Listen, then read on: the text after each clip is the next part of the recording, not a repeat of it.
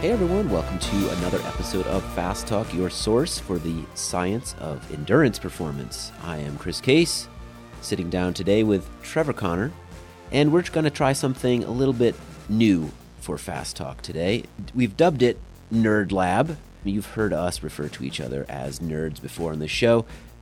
This is when we get really nerdy and we pick apart some studies that we've liked. It's something new. We tend to do something similar on some shows, but we don't go very deep.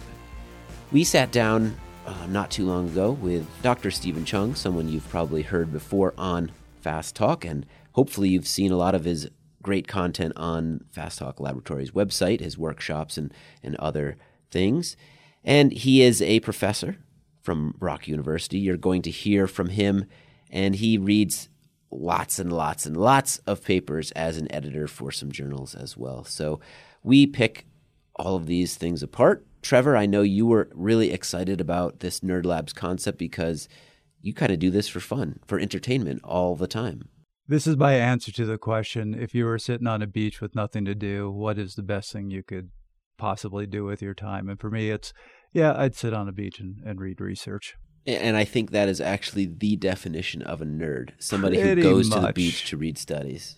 I always picture, I think I've told this story before, but my dad, who loves to read research in business in the finance world, he was literally sitting on a beach at a friend's cottage, and their 8-year-old son came up to him and said, "What are you doing?"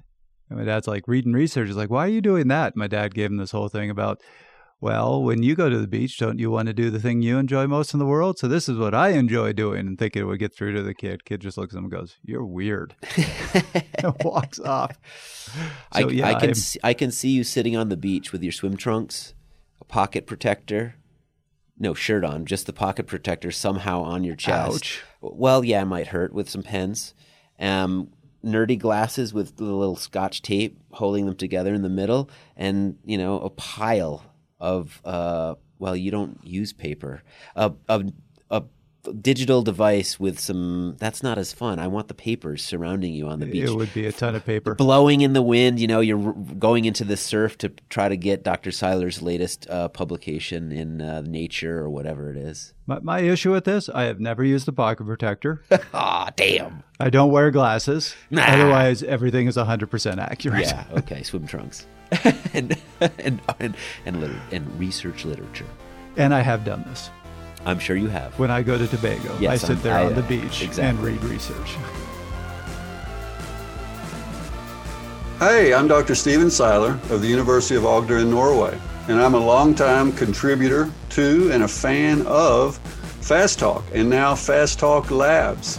So I'm really happy to be involved, and I think the Fast Talk Labs with Chris and Trevor and their team exemplify some aspects of the coaching and the process that I value. One is science and being evidence-based, but another is communication. Communication between coach and athlete, communication between coach and other coaches, and then finally trust, building trust in that communication, in that forum where everyone wants to learn and work together to be better. And I really believe that's what you'll find with Fast Talk Labs. So I'm proud to be part of it, and I hope you will enjoy it. That was Dr. Seiler from Fast Talk episode 139, when we introduced Fast Talk Laboratories and our new virtual performance center. If you enjoy Dr. Seiler's appearances on our show, we have really good news for you. We just unlocked all 40 of Dr. Seiler's webinars, lectures, and interviews on our website, fasttalklabs.com. They are now free for members. Join at fasttalklabs.com and you can get Dr. Seiler's pioneering work in one convenient place. Sign up for a free listener membership today at fasttalklabs.com. Important to point out, yes, this is a second recording. There is a reason behind this. You take 4 of us who love reading research, you put us in a room together, and we don't leave. There was a certain point where Jana had passed out from probably boredom, and we were still talking. We are going to give you the trimmed up and hopefully higher energy, more exciting version of some new research. Not the Cliff Notes. You might call them the Trevor Notes, the Connor Notes. Sure, I'll go with that. Yes. Beach Notes? Beach Notes. the beach notes of science.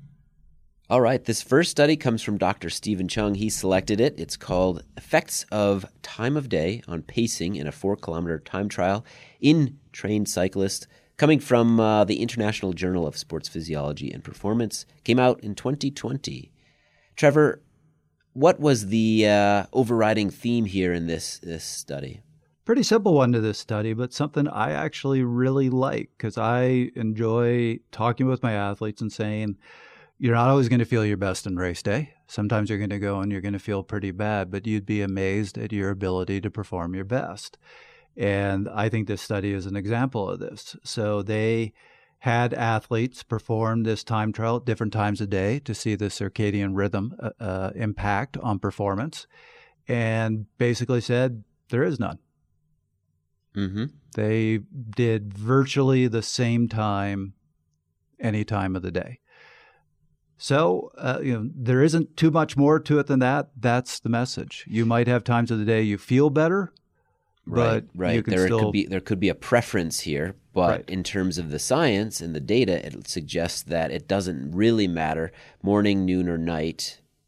You're going to perform your best. Yeah, exactly. So the way they did this was they had the athletes come in, not all on the same day, but repeat this time trial over multiple days, all the way from 8:30 in the morning to 8:30 at night to see the impact. And like I said, I think the time difference between their slowest and their fastest was something like 4 seconds.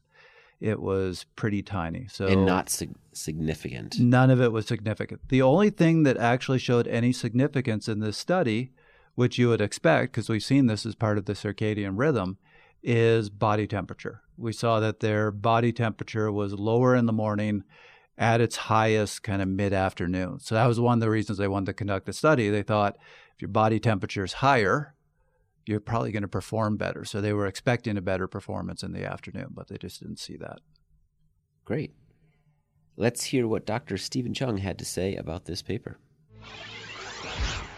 I know for me, I'm generally either a not early morning exerciser. I'm not the one to wake up at 6 o'clock to train, although I will if I'm absolutely forced to. But I generally prefer morning or maybe kind of early afternoon. I find evening, kind of afternoon, evening, kind of after work exercise really tough for me because I'm either hungry or if I've eaten, then I'd feel really sluggish. So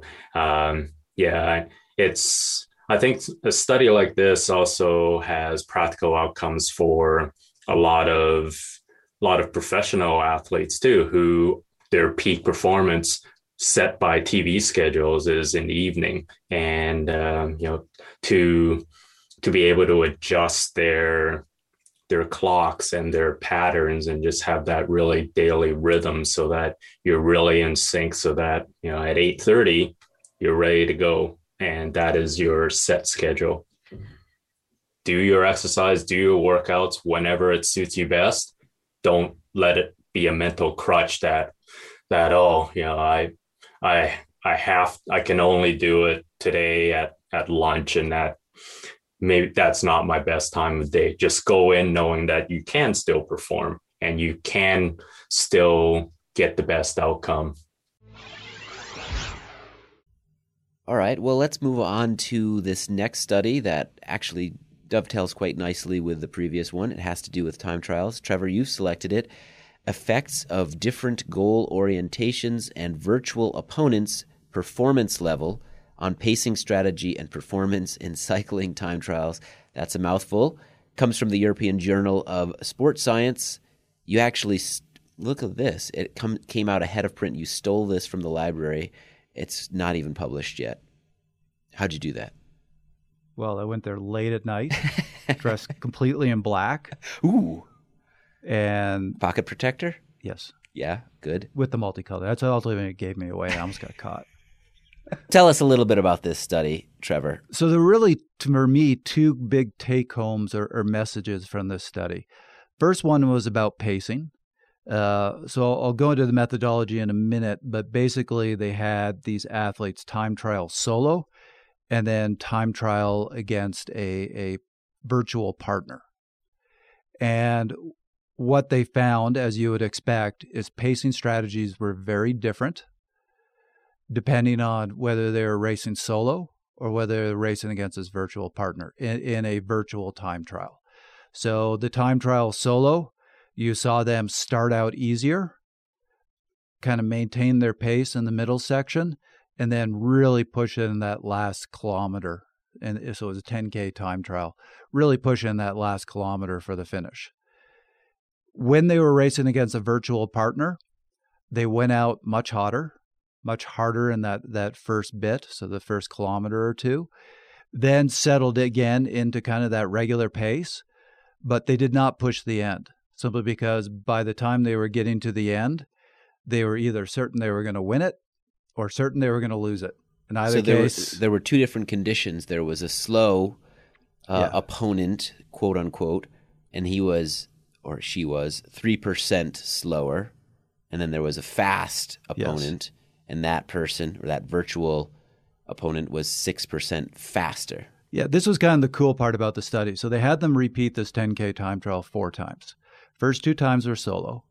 They took their best time from the solo effort, and as you said, they then created a virtual partner that was 3% slower than their best effort, so they knew that you could beat that person. And then the virtual partner that was 6% faster, so they knew there was no chance of you beating it. So they won a scenario where you were going to lose and a scenario where you were going to win. But the participants, the subjects, didn't know that. No, they were being told that they were racing against other subjects in the study. Mm-hmm.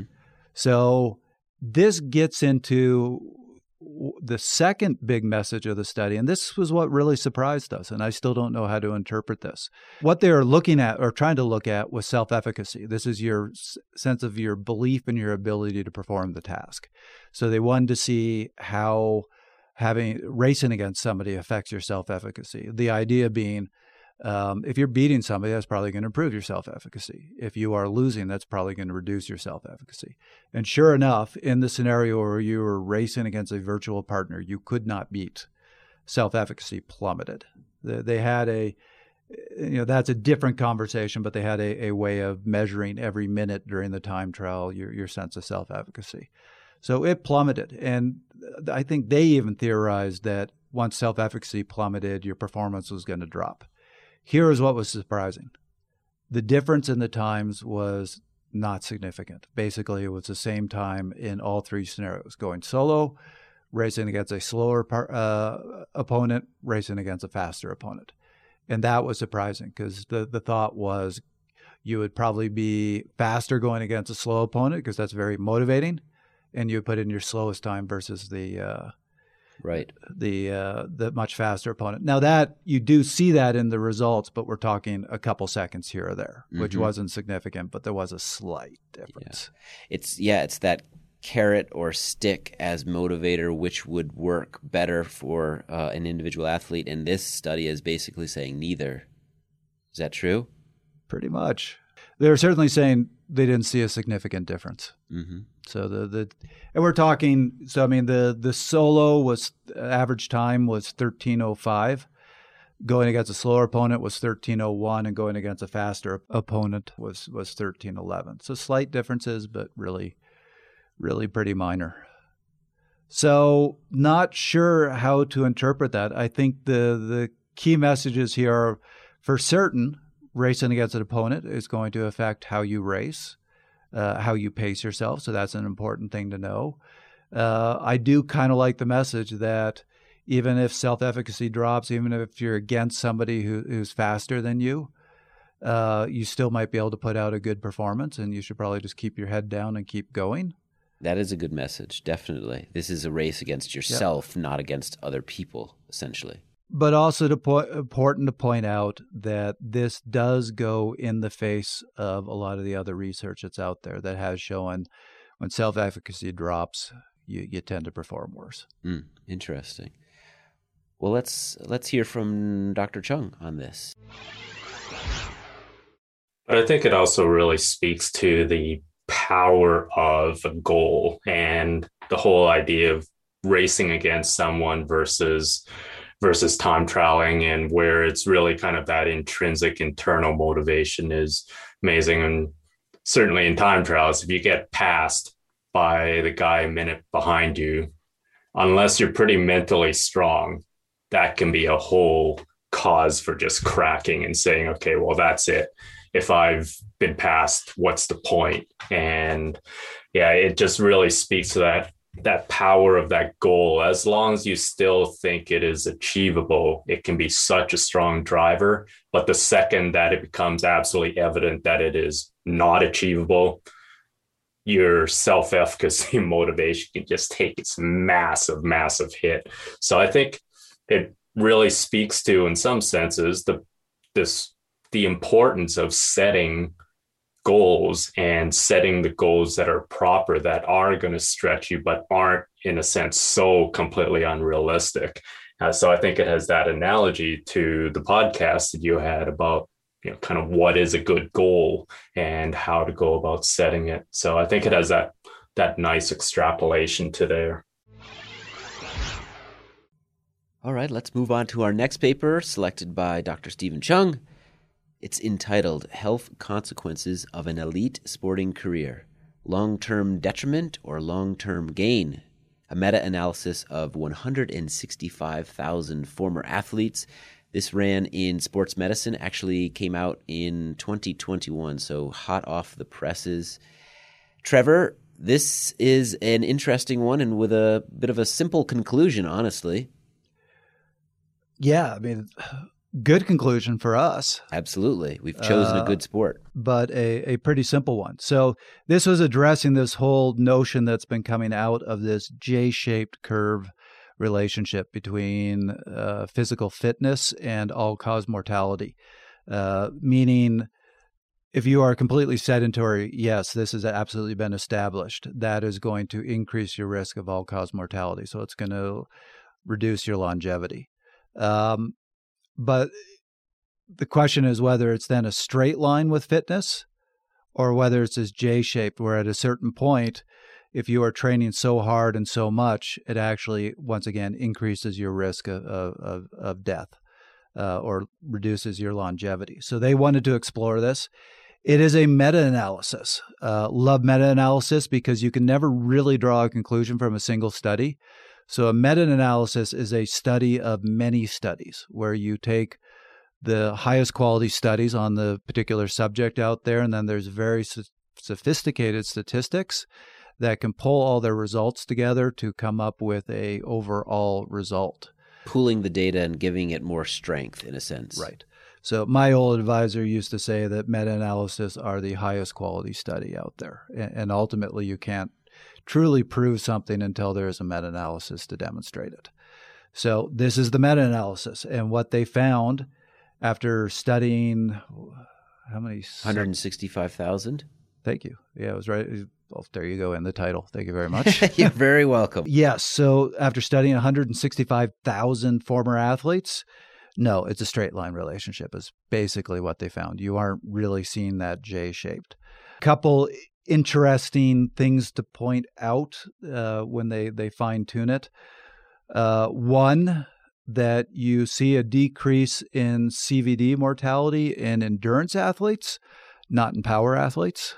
So since I've just been informed I mispronounce success, I don't put the suck in it. I'm just going to say, suck it, power athletes. Wow. Throwing it down, picking a fight with the wrong people, I would say. Yeah, they can pretty much beat me up if they can catch me. With their pinky fingers, they could take you out. Yeah, that's pretty much true. So I take that back.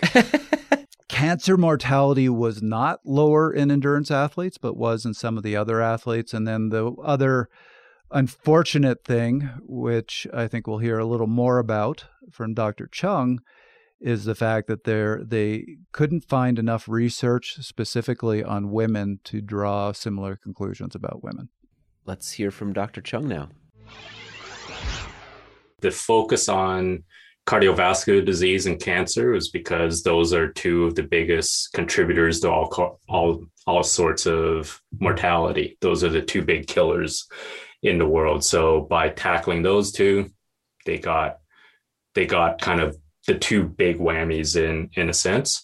And then in terms of what else could they have looked at, again, unfortunately, the data just really isn't there for for females. Even though they had decent sample size, they had 15% of 165,000 is still over 20,000. But they noted that it was really from two studies, one of which was large and the other was really small. So they couldn't really draw good data from there because there just wasn't the number of studies. So that's really unfortunate.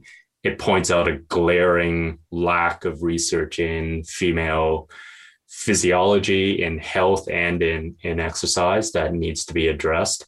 And but I think, again, I've done a lot of meta-analyses in my own career on different topics, and it is a very powerful tool.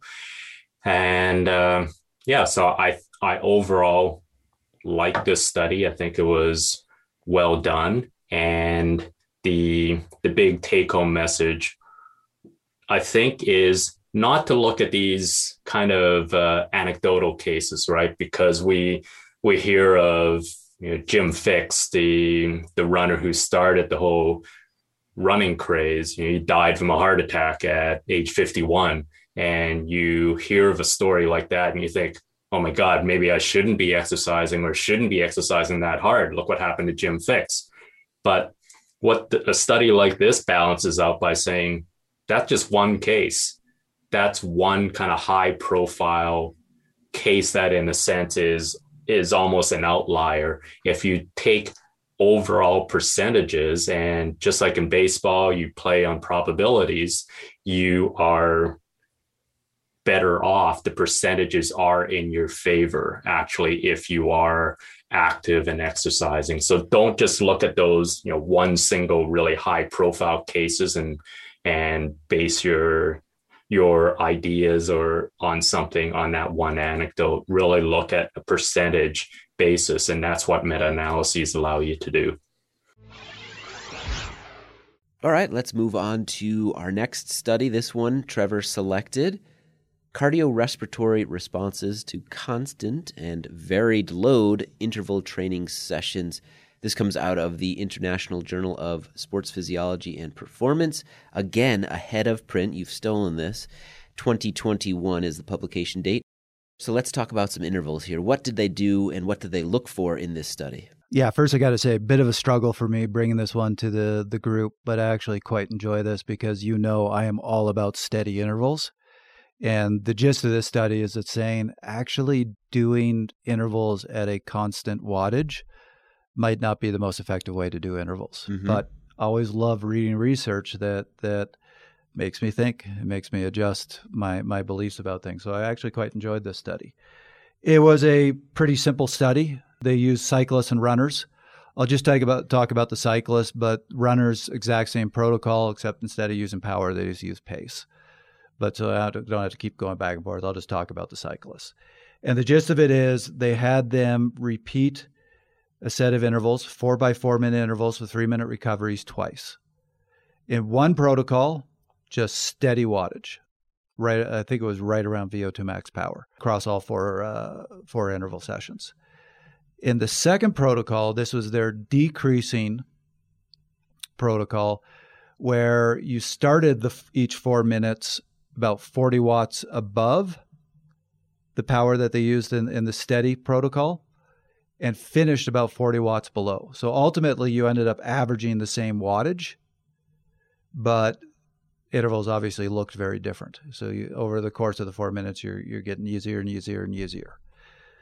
The theory behind this goes back to what we've talked about a lot before, which is in order to produce an adaptation, you have to produce stress. So they talk in the study about the effectiveness of an interval session is really based on how much physiological perturbation you produce.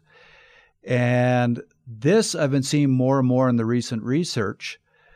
And they're big proponents of this, basically saying the effectiveness of intervals come down to how much time you spend at greater than 90% of VO2 max.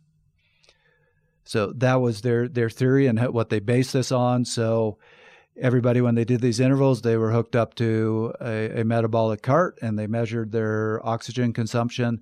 And what they found was in those decreasing intervals, because you were starting out so hard, you tended to spend more time at greater than 90% of VO2 max. So basically their conclusion is these intervals are more effective. Right.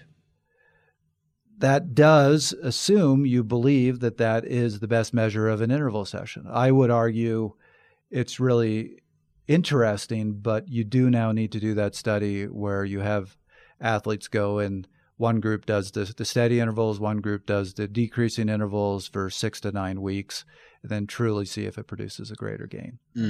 Right. Long-term effects of this could be very different. It's interesting, too. Dr. Chung recently did a workshop for us where he dove into some of the other studies that he's recently seen about this difference, potential difference in gains between steady state and variable load or fast start. You might hear them described as fast start intervals as well. So here he is. Yeah, absolutely. And this fits in very well with the studies that I was looking at in that workshop, where they were looking at dryland skate skiing and doing the same idea of starting at a higher level and then tapering down as opposed to a steady state interval. And I think it was also about that 4 to 5 minute roughly effort. And they found very similar things. So this fits in exactly with what I saw in those previous studies. And this also fits in with my bias that because you're starting out with a higher state of fatigue, you are actually ending up doing more work and getting more stimulus as a result. So those are my personal preferred style of intervals anyways. So I really like this study because it exactly matches my own bias. That was another episode of Fast Talk. Subscribe to Fast Talk wherever you prefer to find your favorite podcasts, and be sure to leave us a rating and a review. The thoughts and opinions expressed on Fast Talk are those of the individual. As always, we love your feedback, so please join the conversation at forums.fasttalklabs.com to discuss each and every episode of Fast Talk. Become a member of Fast Talk Laboratories at fasttalklabs.com/join and become a part of our education and coaching community. For Dr. Stephen Chung and Trevor Connor, I'm Chris Case. Thanks for listening.